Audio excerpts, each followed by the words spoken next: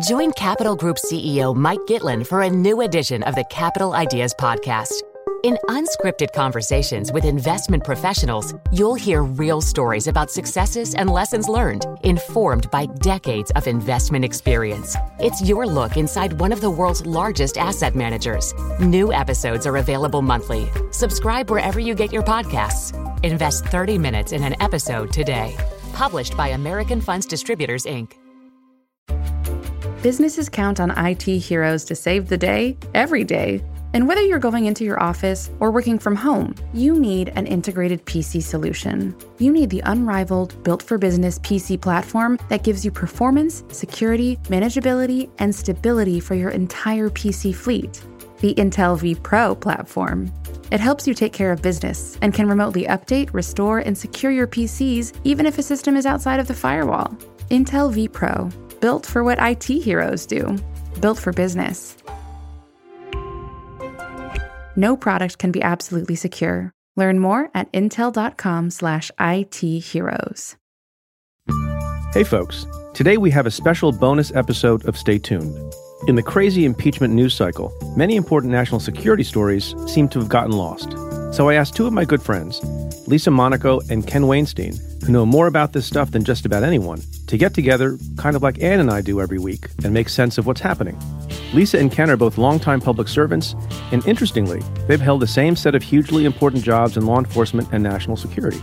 They were both federal prosecutors in D.C., both served as chief of staff to FBI Director Bob Mueller, both went on to lead the National Security Division at the Justice Department.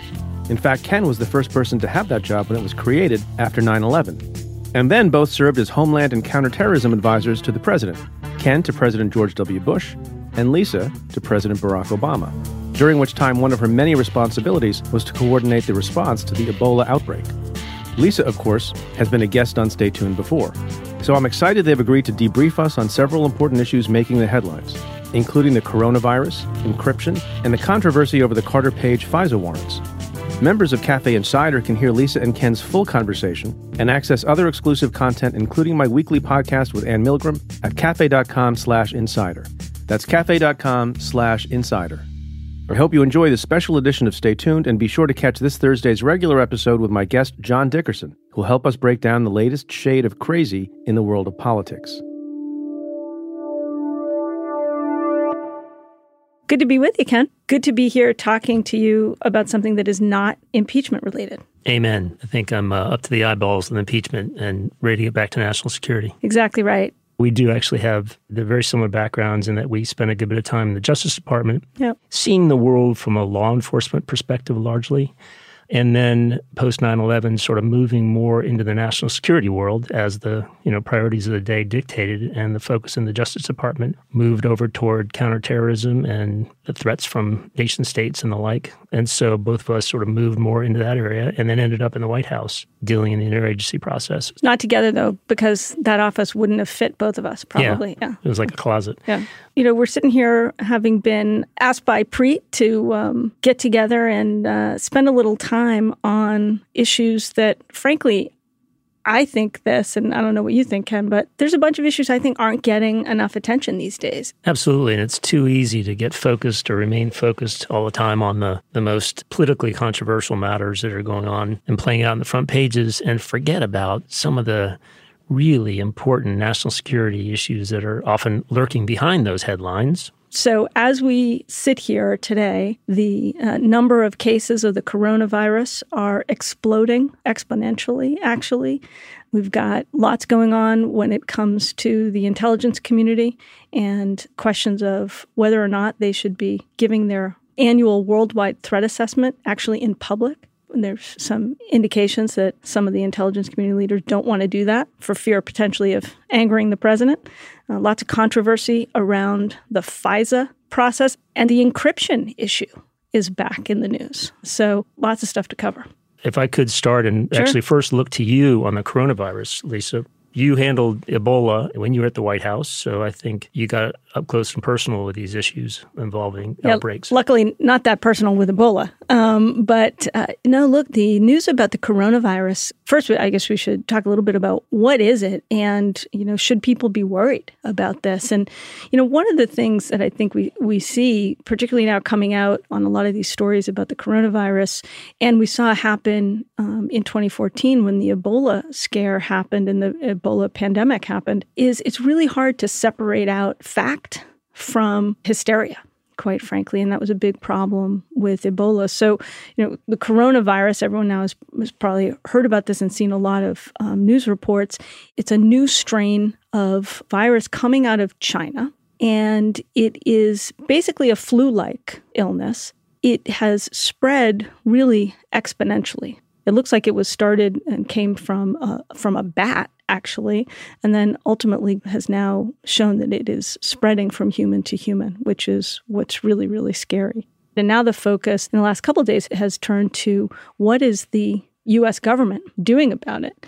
And I know from my experience that a lot of attention got paid at the beginning of the Ebola scare in 2014 with how's the government organized, right? Who's in charge? Right? I mean, from your own experience, whenever there's a big security crisis, whether it's a terrorist attack, whether it's a natural disaster or a pandemic event, the question very quickly turns to who's in charge. You were President Bush's Homeland Security advisor. I think you all handled it in a similar way as President Obama did, which they said the Homeland Security advisor, the job you had for President Bush and the job I had under President Obama, this issue fell squarely in my responsibilities. Same with me and same with my predecessors in the Bush White House. And maybe just to step back for a second, the Homeland Security Advisor still exists. That position still exists. It's been reconfigured under the Trump administration. But for both the Obama and Bush administrations, we had a portfolio that covered counterterrorism, general nature of the threat being any threat to the homeland, but that covered terrorism, pandemics, pandemic planning, continuity of government, continuity of operations in the event of a crisis, port security, and then, as you mentioned, dealing with natural disasters. So it was quite a range of issues. People listening to this discussion might understand why President Obama had a nickname for me. Oh, what was that? He called me Dr. Doom. Yeah. I know, it's kind of surprising. It doesn't make you feel welcome when you walk in the Oval Office and the president calls you Dr. Doom. No, he tended to say it with a smile, but that makes it okay. Yeah, but it turns out, every time I talk to him every day, right? Every morning I would meet with him, as I know you met with President Bush every morning as part of the president's daily briefing, right? That morning meeting where we would talk about the issues of the day, the biggest crises facing the country from a national security and homeland security perspective. And unsurprisingly, I never had good news to tell him. Right. Yeah, that's not our job. No, it was never my job. So he took to calling me Dr. Doom because I came in talking to him about Ebola or terrorist attacks or cybersecurity threats. What was your nickname for President Obama? Come on, pray tell. That's classified. No. Come on, leak. We want to tribute to you, promise. Just between you and me? Yeah, just between right you and me today? and a few thousand podcast listeners. Yeah. You and I coming from a similar background as, a law enforcement person and a national security person focusing mostly on counterterrorism. I don't know about you, but it was a steep learning curve when I walked in the White House and suddenly had to learn about the statutes governing federal assistance to natural disasters or how to deal with the public health issues presented by an outbreak. And you got to be doing a bunch of things now to make sure that you do contain and minimize the impact here. So how prepared are we today? I guess I'd answer that in a few ways. Organizationally, at the federal government level, the Secretary of Health and Human Services oversees the public health service. Right now, that's Secretary Azar. That's a big job for the Secretary of Health and Human Services. So you would think, okay, that job falls to that person, that cabinet department. But the reality is something like Ebola, something like this response, this needs to be government-wide. It's not just a question of what are the medical facts. There's lots of questions about travel, right? How do you deal with screening incoming passengers. A lot of people listening to this probably have seen the pictures on the news about incoming passengers, travelers from China or other places being checked, having their temperature taken as they get off the plane to see if they might have a fever and might show signs of infection. All of that has got to be coordinated with the Department of Homeland Security, with the folks who deal with customs, who deal with the border. They have to be coordinated with the local officials wherever that airport is. So it is a big, big undertaking and isn't confined to just one department or one agency. It really takes what we call a whole of government response. And that's why, in my experience, when Ebola was really escalating, there was a big controversy over whether or not the president should appoint a quote-unquote czar. Seems like every problem at some point, whether it's people in Congress or on the news, start saying, well, who's the czar? Who's the person in charge? And frankly, some of that, I think, is political posturing sometimes, but there's actually a good bit of wisdom around the question, whatever you call it, whether you call it a czar or not. At a certain point, a problem becomes so complex and so wide-ranging that you need one person who can focus his or her attention 24/7. Right? And that's what we decided in Ebola. And so President Obama appointed Ron Klain, someone you and I both know, to be the Ebola response coordinator so that he could focus 100% of his time on coordinating from the White House across the interagency, across the different departments and agencies. Thus far, there has been no one who's been assigned to be a coronavirus 2019 czar. I think the latest news we've got coming out of the White House is that there has been a task force appointed, led by Secretary Azar, the Secretary of Health and Human Services, with a number of other cabinet secretaries who are on that task force, and that the National Security Council in the White House is coordinating the work of this task force, but that's being done by the Deputy National Security Advisor. The question of whether you rely on the NSC to do it or appoint a czar can have very real-life implications in terms of how well crisis response is rolled out. So one quick question. You hear about people being quarantined, which sounds to me like you're taking oftentimes U.S. citizens or citizens of foreign lands who have rights, who presumably can be mobile and go wherever they want, and they're being told by force or threat of coercion that they have to stay in one place.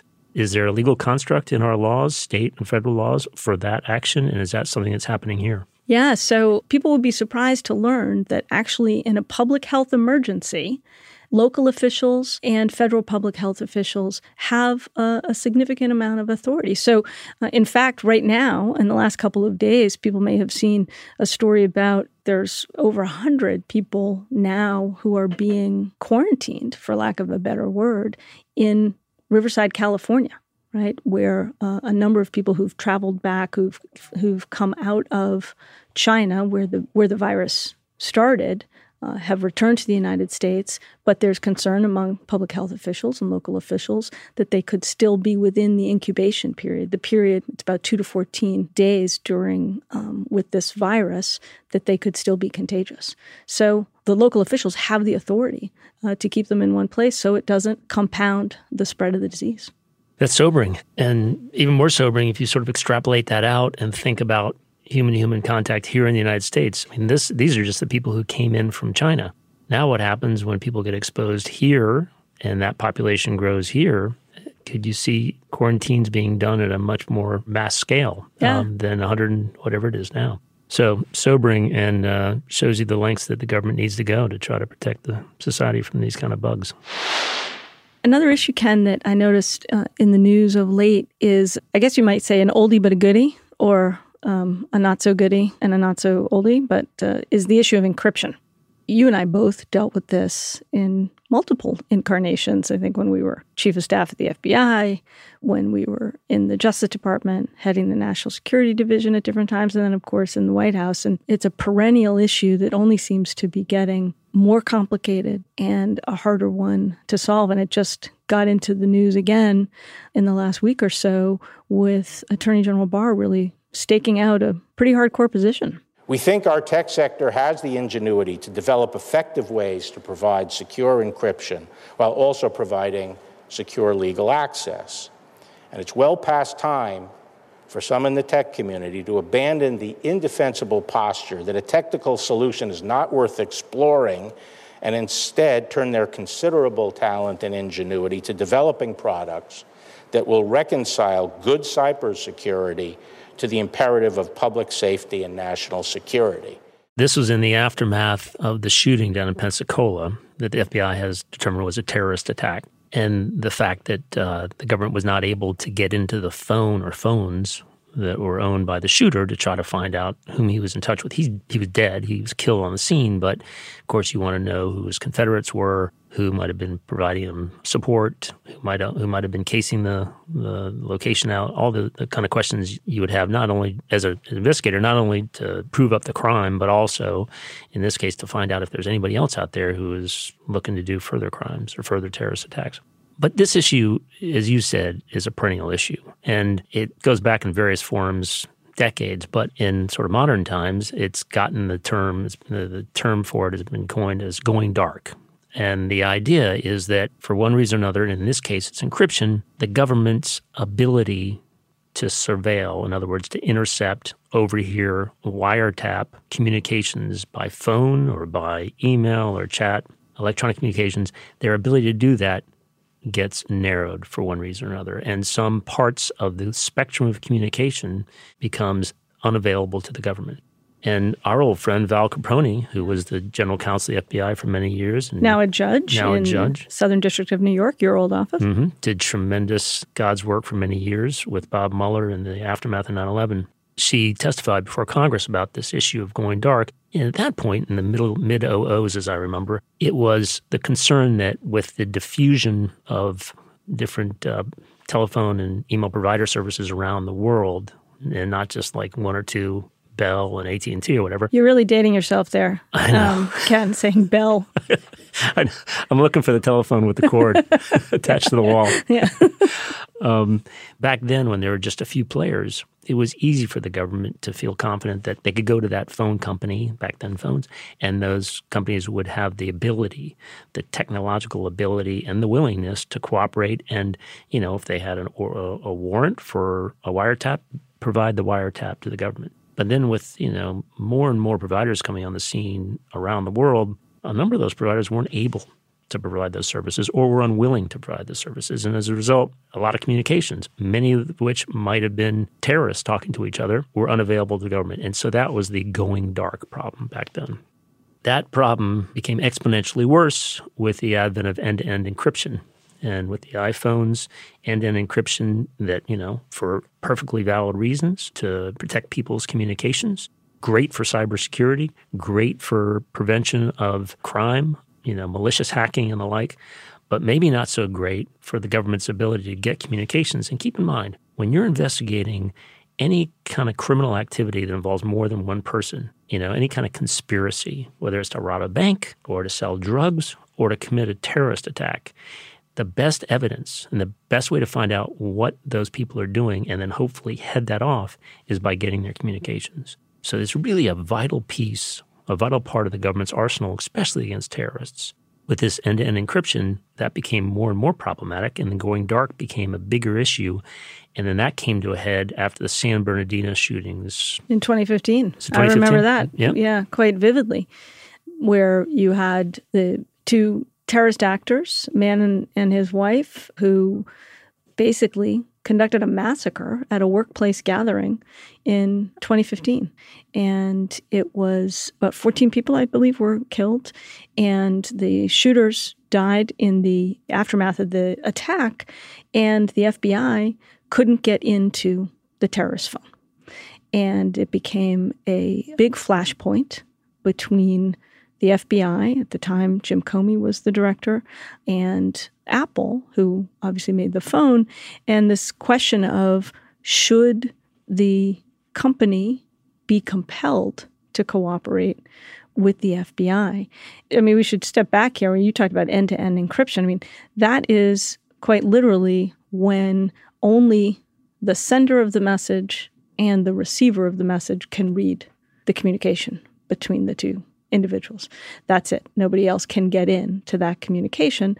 And that's the challenge posed by the proliferation of encryption. But as you say, it also provides tremendous benefits when it comes to securing things like financial information or health information, as well as private communications between people, all of which we now carry around in huge amounts on these little devices that we carry around in our pockets. So, yeah, it's a fascinating study of a clash of values. Every time you consider a national security authority a tool, an investigative tool, and whether Congress is considering adopting one in the first place or expanding or strengthening one, you're always balancing the incursion into privacy against the national security need for that tool and for that investigative power.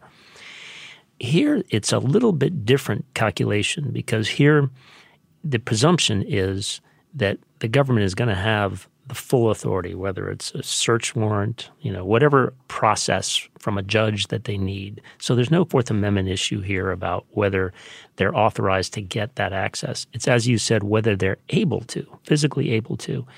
And then it shifts in terms of the clash of values to a clash between that national security or law enforcement need to get that information as balanced against the cybersecurity need for that encryption, the amount of protection that encryption provides for you and me and everybody else who has basically all of our lives on our cell phones. And so that's a really difficult balance to strike. In other words, this debate has been there can't just be an ability for law enforcement to access that information without weakening the entire system such that it is more susceptible to the bad guys being able to access. Which seems like a very real concern. And actually, I think the reason that debate never came to closure, that it never got resolved after 2015 and was still unresolved when the Pensacola shootings happened, was because both sides took a sort of more absolutist view of things. I think there's signs that there is now going to be some more movement on this issue. I don't know, quite frankly, where that's going to go. But the Justice Department seems to be staking out a position. I think Barr recently said or sent a letter saying, you've only got so much time, tech companies, to deal with this. Otherwise, we're going to, we're racing against the clock. I'm paraphrasing here. And I think Lindsey Graham, who's the chairman of the Senate Judiciary Committee, which would have jurisdiction over any legislation that might deal with this issue, has come out and said similar things, saying, and I'm not about to create a safe haven for criminals where they can plan their misdeeds and have information stored in a fashion that law enforcement can never be allowed to access it. How we do this, I don't know. I hope the tech community working with law enforcement can find a way to do it. If y'all don't, we will. So there's some sign that there's some movement. What do you make of that? Do you think there's actually going to be? I realize that progress, Congress, and legislation are three words that should never probably be said in the same sentence. But I can tell you, I can go back to whatever it was, 2015, 2016. I actually testified once or twice on this issue up on Capitol Hill, and I heard some of the same statements made then that we need to resolve this, we need to resolve this fast, and people shouldn't drag their feet. In fact, I remember one time testifying with Cy Vance from New York. He spoke the district attorney in Manhattan. Yeah, the district attorney, and you mentioned earlier, the state and local folks are really suffering here because they've got a lot of cell phones from rape cases, murder cases, whatever they can't get into. Anyway, he spoke to that issue. I spoke to the national security perspective. As my colleagues have made clear, we're in the midst of a national debate over the implications of default encryption. And this is a debate which has been going on for the better part of 2 years, and we now find ourselves at really what is a complete impasse. And it's time, I urge, for Congress to step in and break through that impasse. And I remember John McCain and others saying similar things back then, but everything kind of died out.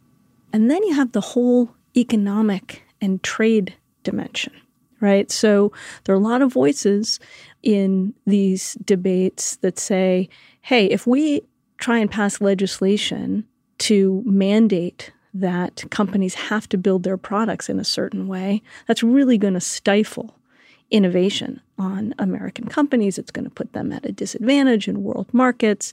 And we really need to think twice before we do that. And frankly, given the global nature of commerce and the flow of data that is so important across borders, do we really want to be imposing restrictions or from a legislative perspective on companies such that they'll just decide to take their business elsewhere? I mean, that's where the debate has been. So it is really, really complicated. I mean, just as you mentioned, the international dimension, well, we might be able to legislate as it relates to American companies and the products here in the United States, but that doesn't necessarily bind companies overseas. And the industry, the tech industry, has made that point, made it very effectively because it's a legitimate point.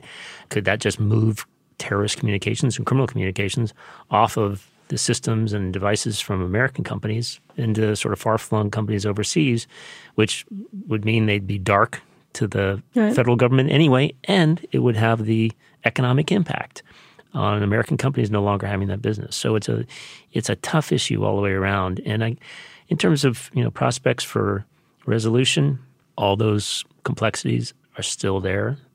We didn't discuss one of the other objections and concerns with building in a capability for law enforcement to have access in the hands of an authoritarian government. What does that mean for the security of communications amongst dissidents or human rights activists in a country that doesn't honor those rights? We have to think about this problem in a really multidimensional way.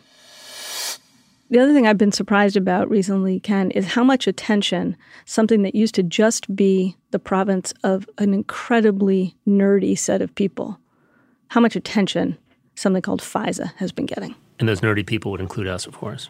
They certainly include you.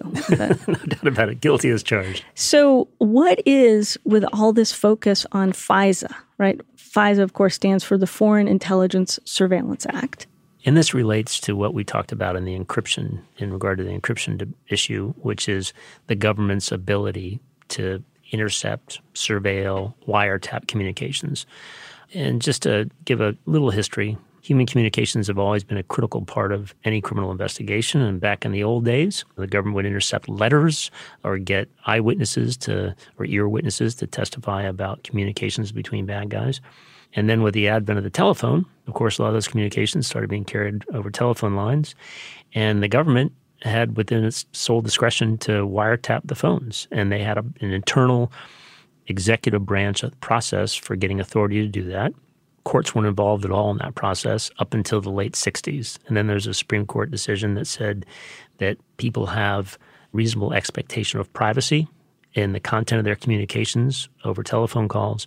And so therefore the government under the Fourth Amendment had to go to the judge and have a judge find that there was probable cause to believe that there was a crime taking place or would take place and that the communications that the government wished to intercept related to that criminal activity. But everything you're talking about there, that applies to drug deals, the mafia, right? Murder schemes, all your criminal conduct, right? And the majority of this, of wiretapping, as I just described, is done in the United States in regard to criminal investigations.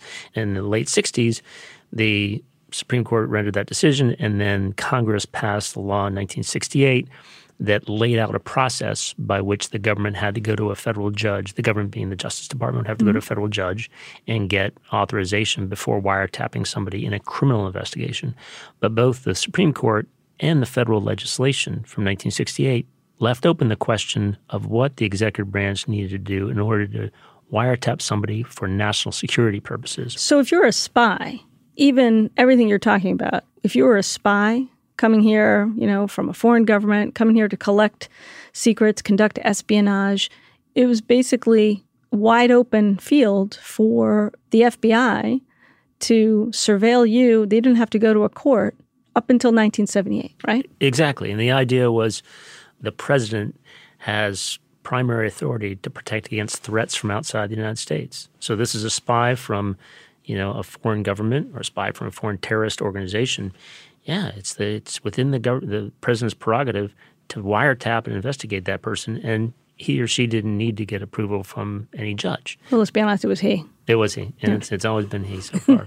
So But that changed in 1978. That changed. Why? It changed for a number of reasons, but primarily because in the early 70s, back well before you were born even, and I was, in my 40s. Not quite. But. And in the early 1970s, there were a couple, there's the Church Committee and the Pike Committee, which were these sets of hearings that disclosed a number of abuses that had been committed by the intelligence community, the FBI and the CIA and others, intercepting telegrams and wiretapping Dr. Martin Luther King, this kind of thing. And anyway, as a result, there were a number of reforms put in place to prevent those kind of abuses. And one of the main ones was the Foreign Intelligence Surveillance Act, which was passed in 1978, passed by Congress, agreed to by the administration. The president obviously signed it, but also the administration didn't object to it as a matter of separation of powers. They agreed to it. And it set up what's called the Foreign Intelligence Surveillance Court, which is a court here in D.C. of federal judges. And those judges will review, like a federal judge looking at an application for a wiretap in a criminal investigation, they'll review applications from the federal government to do foreign intelligence wiretaps of telephones or emails or text or any other electronic communication. And the government's obligation under the statute is to demonstrate probable cause, not that a crime has been committed or is being committed, but rather that the person they want to surveil or intercept is a foreign power or an agent of a foreign power. In other words, a representative of a foreign government, an agent of that government. In other words, it could be a U.S. person who's working on behalf of the federal government or on behalf of a foreign terrorist organization. And if the government is able to establish probable cause that the person they want to surveil is an agent of foreign power, then the Foreign Intelligence Surveillance Court gives an order to the government that authorizes them to go to the phone company or the provider and get that interception put in place.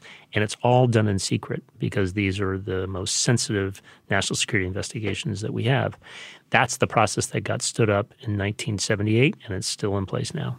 And it's gotten very, very controversial just in the last few weeks, really. And this all flows from the fallout, really, from the FBI's investigation into the 2016 election and allegations of Russian influence into the Trump campaign.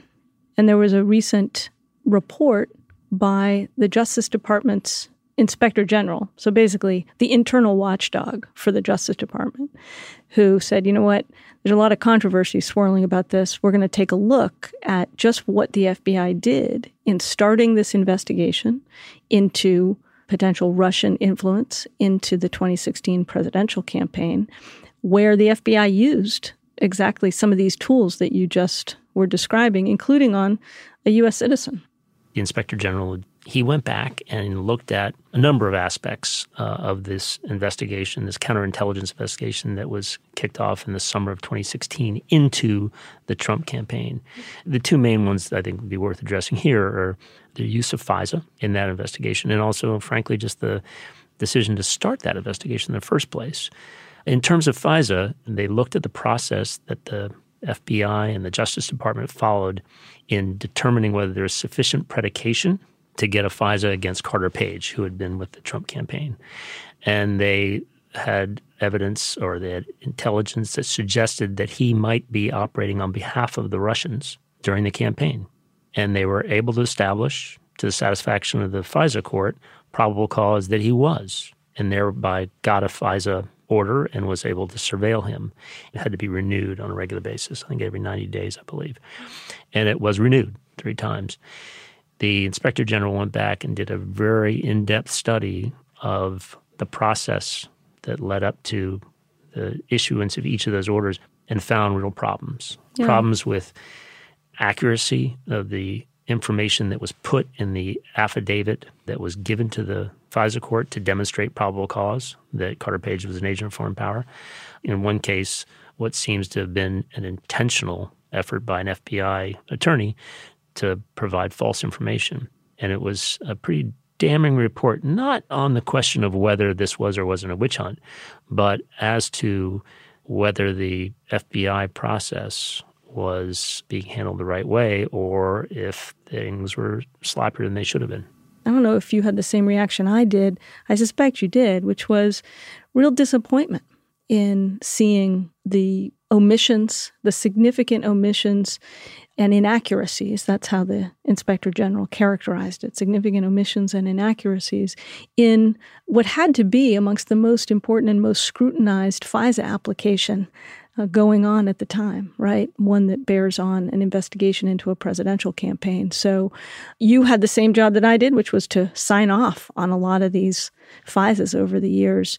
The process is not a slapdash one. And to your point, there's a lot of room for miscommunication and mistake in the FISA process.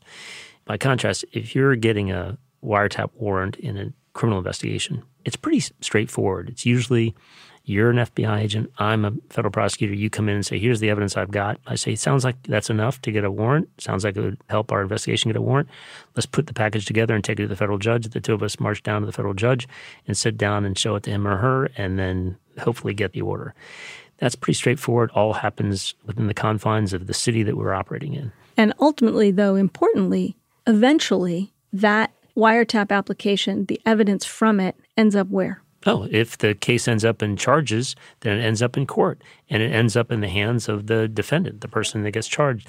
And then it's all litigated and played out publicly before the judge, for the judge to assess whether everything was done right and that whether there really was probable cause for that wiretap order. In this situation, to your point, in the FISA situation, it's all done in secret. And it's not going to end up in charges typically. It ends up typically in just a counterintelligence investigation. So it doesn't see the light of day like a criminal wiretap order. And I think that's an important point to underscore, right? You said a counterintelligence investigation, which is really what this was. This was a counterintelligence investigation into potential Russian influence into the Trump campaign.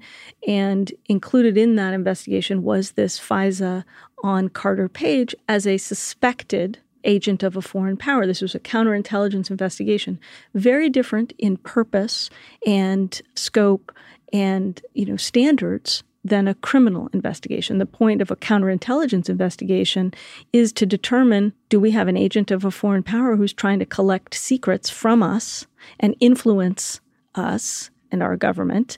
And if so, let's gather information about it so we can learn how to protect ourselves better. The goal isn't necessarily to put handcuffs on and bring people into court like in a mafia prosecution. So you've got different purposes and then different standards attached. Right. There are a number of different ways of dealing with a situation like that. Take this out of the Carter Page situation. Just think of any other spy on behalf of a foreign government. You wiretap the guy, determine that he's a spy working against you. One of the things that we might do is flip him back against his old government. Yep. So there's no charge against him. Right. Rather, we go to him and say, we got the goods on you, and here's one of your choices. You can become a double agent. So, that wiretap has been incredibly valuable for purposes of us getting intelligence by making him into a double agent. It's not a matter of creating evidence that's going to be used in court to try and ultimately tested in court. Yeah, exactly. And so then you have this problem, right? You need to have a secret process so that you can conduct the surveillance of this suspected spy and maybe flip him back against his own government. And you're not going to have ultimately it all get aired in a court and tested in a court. So you gotta make sure you put in enough checks at the front end so you're not surveilling somebody for whom there isn't probable cause to believe. And that was the sobering thing, right? Just last week, the Justice Department it got revealed. I mean, this happened back in December, but it only just became public in the last week that the Justice Department told the federal judge at the head of the FISA court that, in fact, with respect to two of the renewals of this FISA, there was, in fact, insufficient evidence to support probable cause. So that was the Justice Department themselves making that admission to the court. That was sobering to me to read that. On the one hand, as you and I both know, the coin of the realm for prosecutors and lawyers in front of the FISA court is ultimate and complete candor. You have to basically show your case warts and all. So I wasn't surprised that when they made this conclusion that there was insufficient evidence that they told the court, but to see that there ultimately was that insufficiency in such an important FISA, that was sobering. And it's prompted a response from the FISA court. They have demanded reforms and reports of reforms from the FBI, and they've appointed one of our old friends, David Criss, to monitor that process. And look, there might be other shoes to drop here. There's some talk out there that maybe FISA needs to be reined in. I know President Trump tweeted about maybe FISA going too far in the aftermath of this disclosure. And now there's a number of reforms that have been put on the table. The current FBI director, Chris Wray, has proposed a number of reforms. As you said, David Criss, who was our former colleague, he was the head of the National Security Division, our old job. He has told the FISA court thus far that the FBI reforms are necessary, that have been laid out, but not sufficient. I think the FBI reforms right now have been focusing on increasing the training and providing better guidance. David Criss went further, and it was pretty interesting to me to read what he has laid out there thus far, which is, he said, we may be looking at a need for a cultural change. And have we gotten too comfortable with this process, as detailed and as cumbersome at times as you rightly point out it is? Maybe it's gotten too ingrained. So we've seen the slippage that has been identified in the IG report. And I think the open question is, are there other shoes to drop, as you said, right? Does this reveal that there might be more systemic concerns? Because at the end of the day, the biggest issue here, as identified by the IG report, was the failure of information that would have tended to undermine a finding that Carter Page was an agent of Russia. The failure of that information to get to the attorneys at the National Security Division and ultimately to get to the court. So the other big thing to come out of this review thus far was a pretty stark statement from Attorney General Barr, even though I think he took issue with a number of the Inspector General's conclusions, because we should point out the Inspector General said, even though he pointed out very real and concerning deficiencies in the FISA process that went into getting to the Carter Page FISA, as we've talked about, he did say that the basis for opening the original investigation into the Trump campaign, he didn't find any evidence of any political taint to that or political influence to that, and that there was an authorized basis or a legitimate basis to open the investigation. Attorney General Barr differed with the Inspector General on that, but the Attorney General did make a statement coming out of this IG review that I think you and I both agree with. Well, we're considering a number of additional things. Chris Wray and I have discussed a number of possibilities. One of the things that we have agreed on is that the opening of a counterintelligence investigation of a presidential campaign would be something that the director of the FBI would have to sign off on and the Attorney General would have to sign off on. The decision was made in the summer of 2016 to open a counterintelligence investigation into the campaign of a presidential candidate. And that is so fraught when you think about it. That means we're opening an investigation that then authorizes the FBI to use investigative tools of a variety of different types, including electronic surveillance, the FISA, against a campaign, somebody who's running for president. And, this puts the FBI in the last position they want to be in, i.e. in a position where they might have some influence one way or the other on American politics. That's where you don't want the FBI. The FBI's been there. It was a disaster. It led to the abuses we talked about that were disclosed in the early 70s. And it's the place where the FBI can't be and shouldn't be. But unfortunately, they're the ones who run counterintelligence investigations. And if one is predicated and one is needed, they're the ones to run it.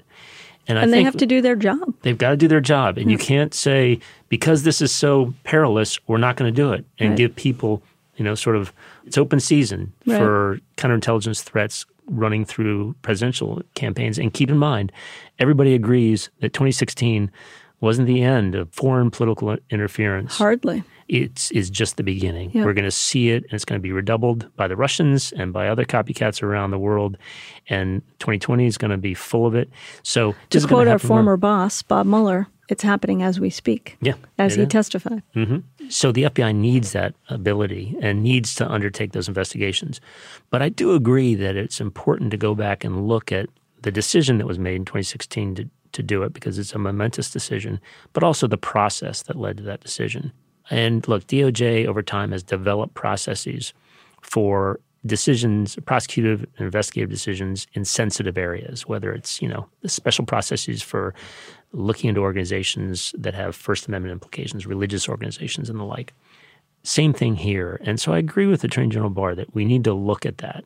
And one thing he's floated is the idea that any decision like that needs to be signed off by the FBI director and the Attorney General. And then that'll probably then have other process beneath each of them that will make sure that all aspects of this decision have been vetted, very carefully vetted. Some have said, well, gee, that's problematic because now you're taking, in the person of the Attorney General, a political appointee, a member of the president's cabinet, the sitting president's cabinet, and having that person sign off on or have decision-making authority over whether the FBI should open a counterintelligence investigation into a political entity. And doesn't that inject more politics into the decision-making? That's a legitimate concern. Remember, it's the political appointees in the Justice Department who are ultimately accountable, right? They're the ones who can get hauled up before Congress to justify a decision. And that we need to make sure we hold them accountable for those decisions. But first you have to place those decisions with them. So I think on balance, I agree that having even a very sensitive decision like this, especially a sensitive decision like this, have to go all the way up is an important thing, along with having more guidance.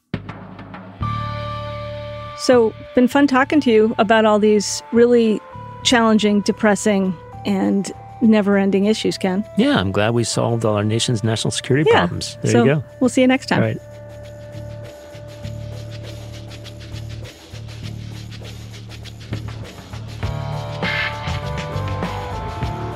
Lisa and Ken's conversation continues for Cafe Insiders.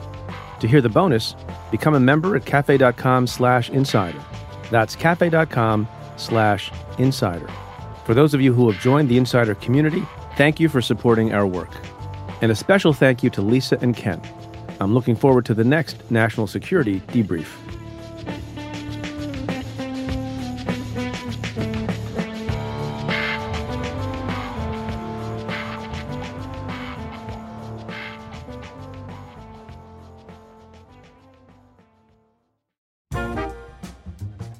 Support for today's show comes from Deloitte. Do you want a career that meets you where you are and takes you where you want to go? Whatever your individual ambitions, motivations, and skills may be, discover your potential at Deloitte. Right along with purpose-driven teams and a difference-making culture. Be seen for who you are and celebrated for what you bring. Discover your impact at Deloitte. Learn more at deloitte.com/us/discovercareers.